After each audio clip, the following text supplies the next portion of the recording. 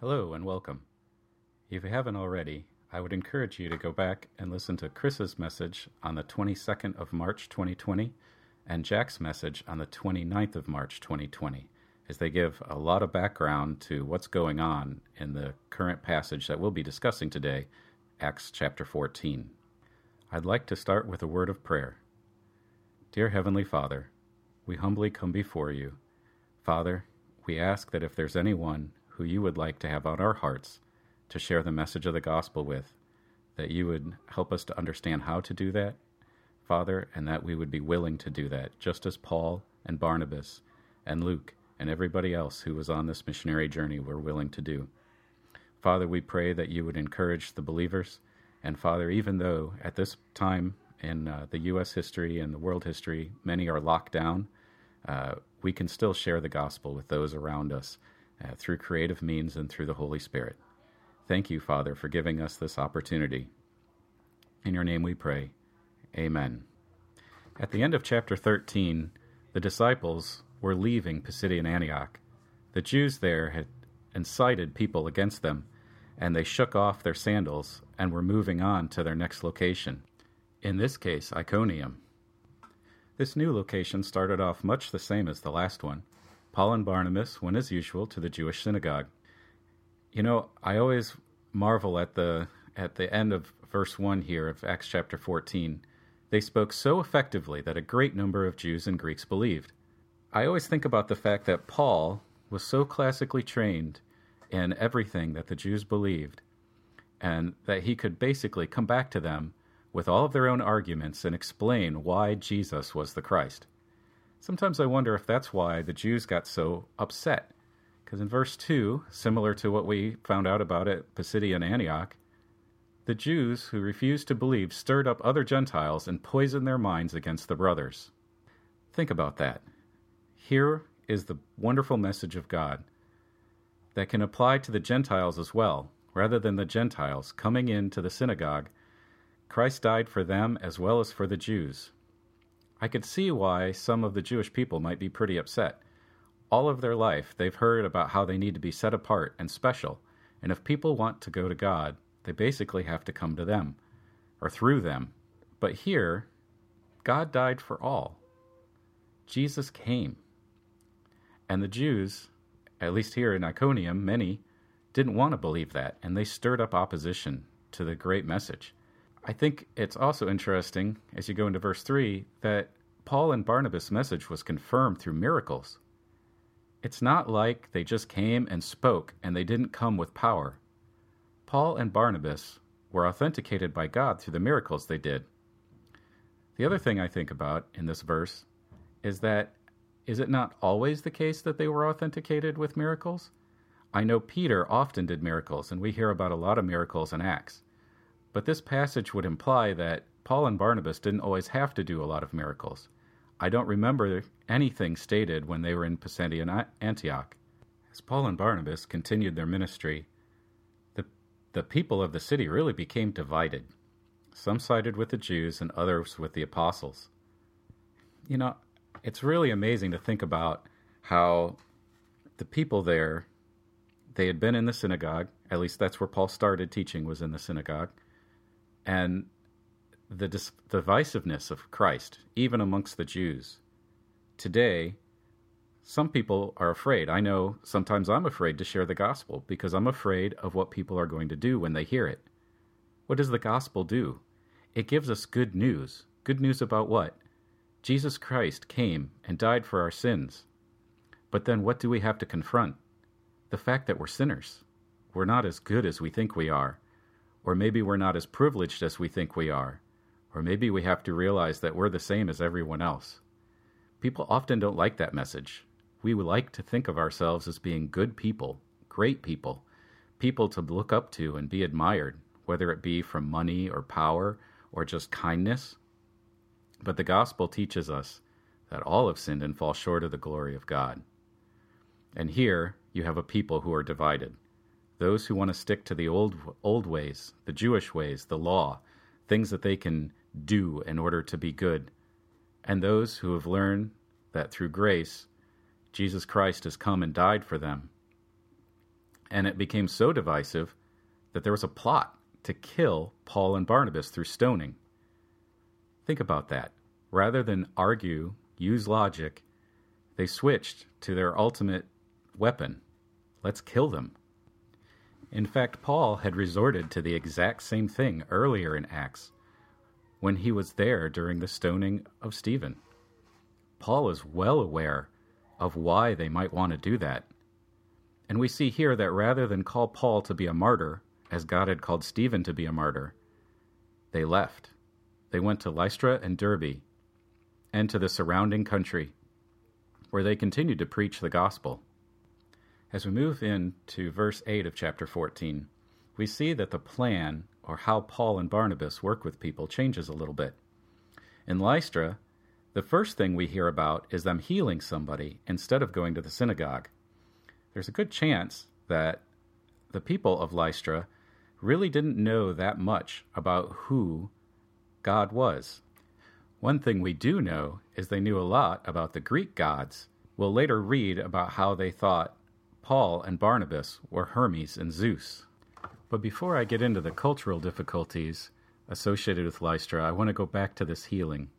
You see, I think sometimes we miss the idea that the person being healed has got to have faith as well.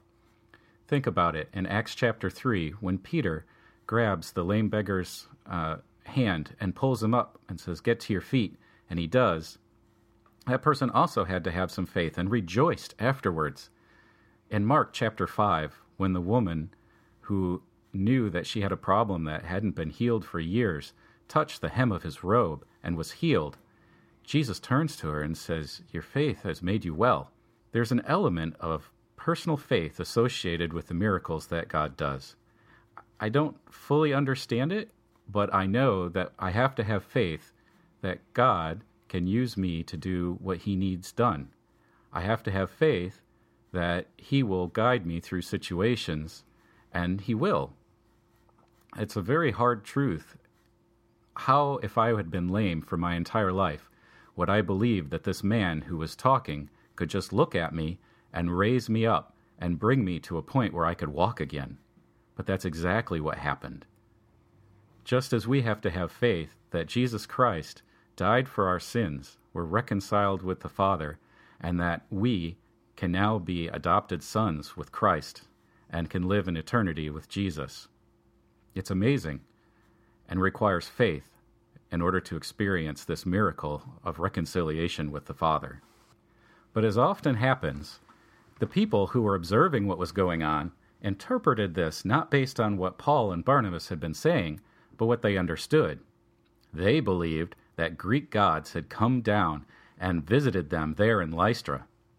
They believed that Paul was Hermes. Hermes was the Greek god who delivered messages, and that Barnabas was Zeus, because of this power that they had just seen, this healing of a man that they knew had been lame. And the chief priest of the temple of Zeus, he was bringing bulls and wreaths in order to sacrifice. And Paul and Barnabas, over and over, were saying, "No, don't do this, don't do this," until they finally tore their own clothes. They wanted to make sure that people understood it wasn't by their power they could do anything. It was really through the power of Jesus Christ. It got me thinking a little bit. Are there times in our lives where we try, or we at least think, that we're not taking credit for what God's doing, but we really are?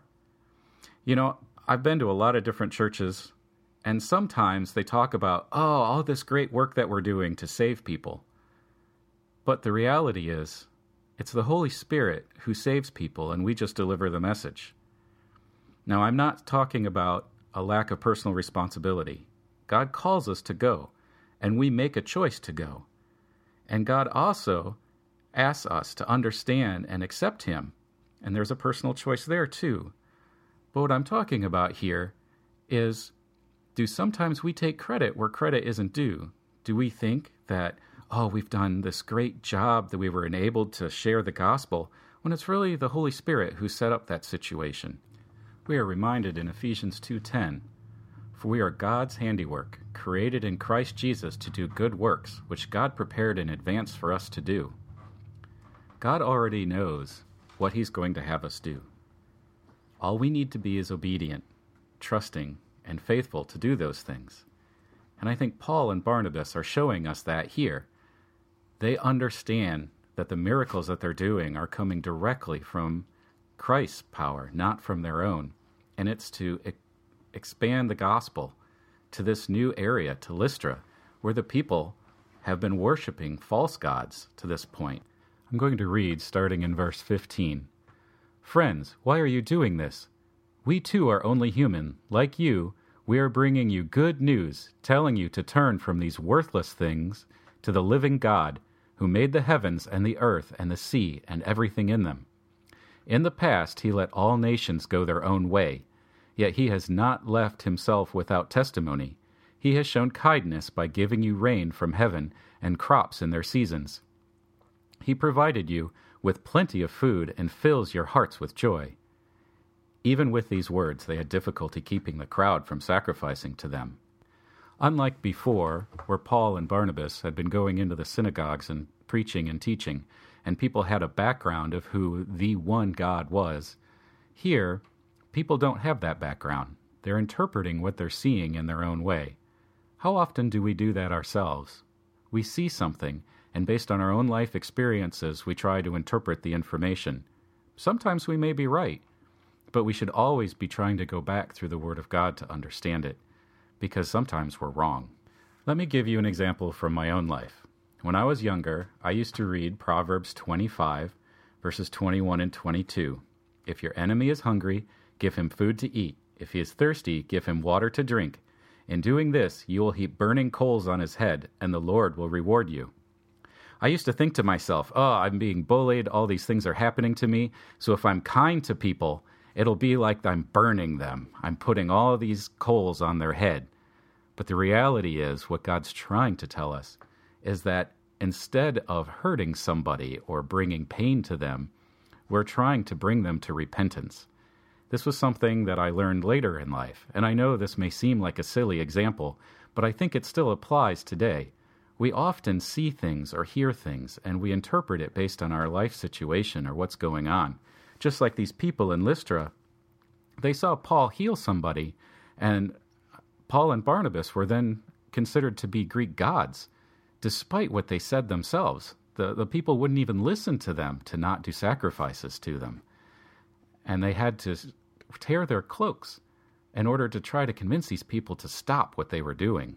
At the same time, he was trying to tell them that the things that they were doing were worthless in comparison to the living God, but that God still had shown them favor. He was approaching them based on what they had an understanding of. They didn't understand Scripture, but they understood that there was rain from heaven and crops in their seasons. He was trying to approach them in a way that matched what they understood about who God was. He was trying to let them know that these individual things that they may worship really were all created by one God, the God, and that they could know who this God is. When you or I try to share the gospel, do we try to understand the background and culture of the person that we're talking to or people that we're talking to? I wanted to go overseas to be a missionary in the past, and I thought I was going to light the world on fire for God. But when I got there, I realized I really didn't understand the people that well. Now, God still used me in that situation, but I really needed to do a better job of understanding both the culture and the individual when I was talking to them. Here, Paul has definitely done that, and something that we need to consider. When we use terms like salvation, does the non-Christian person we're talking to understand what that means? It's important to consider these things and to think about how can we do a better job of reaching those who have never ever heard the gospel or understand or been to church. But that all changed when the Jews from Antioch and Iconium came. You see, the Jews weren't done when Paul and Barnabas left. They actually followed them. Not only did they follow them, but then they came and they won the crowd over and they stoned Paul and dragged him out of the city. They thought he was dead. I can't imagine the pain that Paul would have felt from being hit by all of those rocks, the things that Paul would have experienced from being stoned. And the fact that even after all of that, God had protected him in a way that everybody thought he was dead, but he wasn't. And the disciples gathered around him, and he got back up. Paul went right back into the city. Think about that. You've just had somebody try to murder you, and you turn around and you walk back into the city? But I think that really shows both Paul's faith in the Lord Jesus Christ and also his love for the people there at Lystra. There were true believers there, and he wanted to encourage them.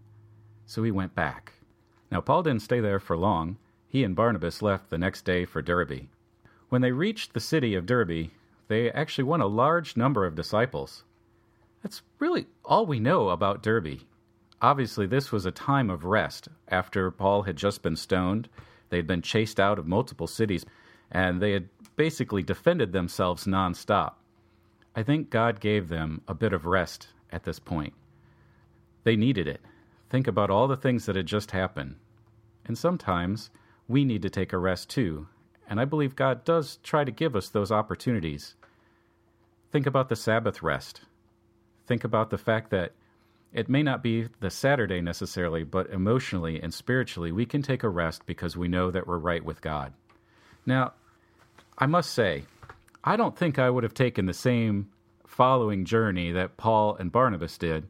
I probably would have hightailed it out of there and gone back to the boats in order to get back to Antioch in Syria. But Paul and Barnabas decided that they actually wanted to go back through the exact same towns they had just been kicked out of and potentially stoned and had plots to be killed in. They returned to Lystra, Iconium, and Antioch, and they strengthened the disciples and encouraged them to remain true to the faith. They told them that they were going to have to go through many hardships to enter the kingdom of God. Now, I know that when we try to share the gospel today, we usually don't talk about this aspect. We don't talk about the hardships. We talk about eternal salvation. We talk about peace with God. We talk about being able to be saved from our sin. But how many times do we really talk about the hardships that we go through for the kingdom of God? But Paul and Barnabas did. In my own life, I often feel like I try to avoid the hardships. But I know that if I'm really doing what God wants me to, there are times that I will experience these hardships. We should ask ourselves, are we doing everything that God's asking us to do right now? If so, are we experiencing those hardships and are we taking joy in them? Or are we trying to avoid them? Are we trying not to do the work of God because we're concerned about those hardships? In addition to trying to encourage the believers in these cities, they also appointed elders.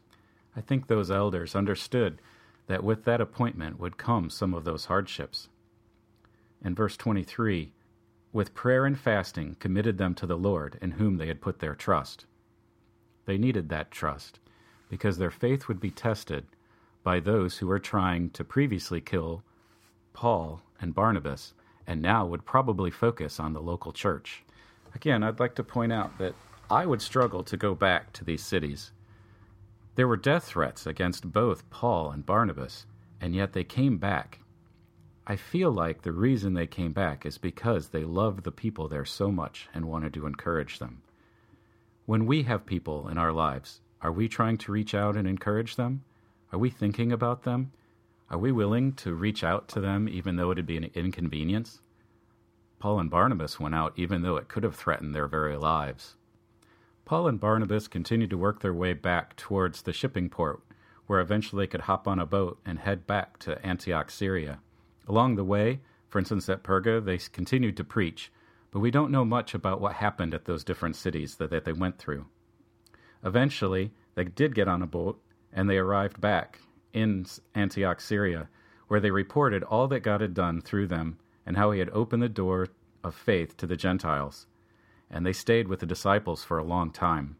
They probably needed that time in order to physically recover from the hardships of the journey, from the emotional aspects of trying to be killed, from all of the different things that had happened to them, but also to encourage themselves and the others about how much God had done, and to make sure that the message got out, that the Gentiles, as well as the Jews, were being saved.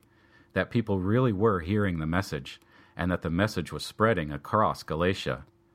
The end of this missionary journey sets the stage for what we'll read in Acts chapter 15, with some of the Jews coming from Judea and talking about following the laws of Moses in order to be saved.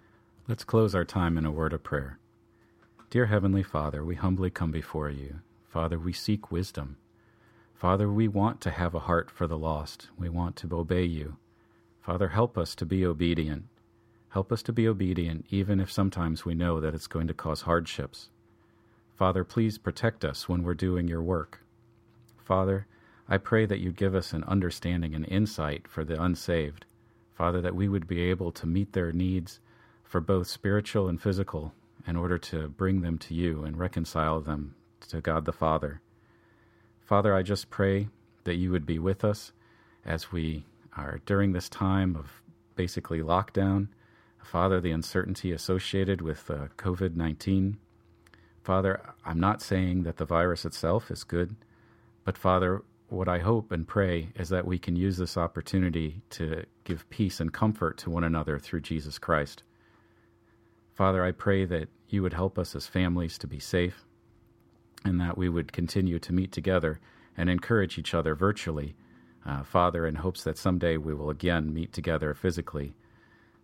Father, thank you so much for these many blessings that you've given our families. And Father, I pray for those who are going to begin experiencing hardships due to lack of work and jobs and things of that nature, Father. Help us to come together as a body to support one another. I pray these things in your name. Amen.